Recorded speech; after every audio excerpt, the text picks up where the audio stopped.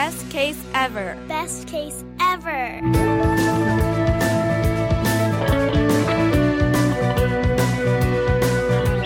Yes, this is EM Case's Best Case Ever mini podcast series, and I'm your host, Dr. Anton Hellman.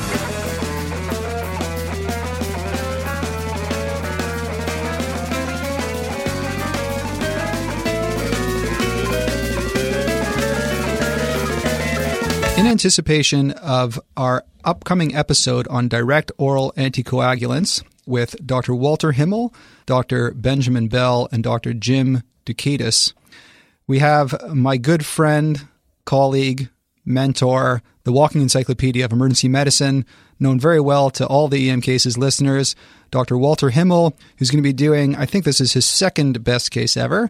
The first one of my favorites, was on his own personal experience with Cauda-Equina syndrome, which was just an amazing case. Dr. Himmel, let it rip. Let's hear your best case ever when it comes to anticoagulants. This is only the best case ever because it's the best educational case ever, not the best outcome ever. So I walked into a shift one day to find out that there was a person with a GI bleed who'd been there for quite a while. And I realized quickly enough, I actually knew this person. I'd been in practice until the year 2000, about 16 years ago, and I had a patient who'd had some kidney problems and blood pressure problems, and my goodness, now the patient was in the emergency department. And here's the story. Unknown to me, that person had had a kidney transplant, and they were doing fine. And what happened was next. They developed atrial fibrillation, and the person was put on dabigatran at that time. So I walk into the department, and there's a person with a GI bleed who was bleeding and bleeding and bleeding, and here's what happened. The person vomited up blood at home. They came to the hospital. They were on dabigatran. Initial blood work showed their creatinine was about 170 or so. So question number one that came to mind is, is that the right dose to be on when you're in renal failure? And nonetheless, they began to bleed. And this is years ago now. We were less sophisticated, I suppose. And they had some IV fluids given, and they were given a liter of fluid. It was normal saline, I believe. And they began to vomit up more blood. So they were started on a PPI intravenously, and they vomited up more blood. And suddenly, wham, blood and blood and blood. Well, here's what had happened before I got there. They were given more fluids, their pressure dropped, they decreased level of consciousness. Eventually, they were given 2 units of Paxils, 3 units of Paxils, 4 units of Paxils, 5 units of Paxils. And at that point, people thought about using other agents, such as platelets and plasma. And at that point, a gastroenterologist was called, and they actually arrived several hours later and scoped the patient. And unfortunately, the person had diffuse gastritis with diffuse bleeding, and the gastroenterologist could not identify a bleeding point they could treat. It was simply impossible technically to do at that point in time. The person eventually went to the ICU, developed severe renal failure, went into intractable shock, had a cardiac arrest, and passed away. Why is that the best case ever? Because that case taught me a great deal. I had an opportunity to review the case. It taught me a great deal, and it actually had major influence in my areas of study and what I decided to master in the next 3 or 4 years. And here's what it taught me. Number one, what's the most important thing to know about the direct oral anticoagulants? They're relatively safe, but you've got to know renal function. And if the GFR is under 30 cc's per minute, they're contraindicated. This person's GFR was under 30 cc's per minute.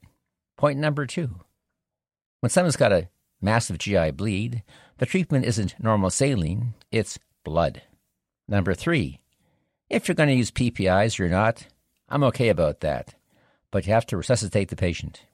Number four, when they're having a massive blood loss, you've got to begin your massive transfusion protocol. If they're losing 3, 4, 5, 6, 7 units of blood, it's not just blood cells and measures of platelets, it's blood cells and platelets and plasma in a predetermined, organized pattern as per your hospital protocol. Next, local problems need local solutions. What have you got to do? You've got to call the interventionalist early on. If you've done the ABCs and you've called the interventionalist early on and you started a massive transfusion protocol, then you've got to know the reversal agents. Now, quite frankly, 6, 7 years ago, we knew very little about the reversal agents. so not much could have been done. So what does case highlight? Know your DOACs, they're great drugs. Know the contraindications. And remember, the treatment for bleeding is not simply the reversal of a drug. That just brings you back to a patient who's not anticoagulated bleeding. The treatment for bleeding is blood loss management. And the treatment for massive bleeding is a massive transfusion protocol. Those are some great take-home points, Walter. We're going to be talking about not only the reversal agents, not only how you manage massive GI bleeds, but we'll be talking about intracranial bleeds. We'll be talking about DVT. We'll be talking about atrial fibrillation and stroke prevention. We'll be talking about all those tough decisions that you need to make almost every day on patients who require anticoagulation and on all the practical points you need to know about DOACs. And who's the best person to be the patient advocate? It's you, the emerged physician.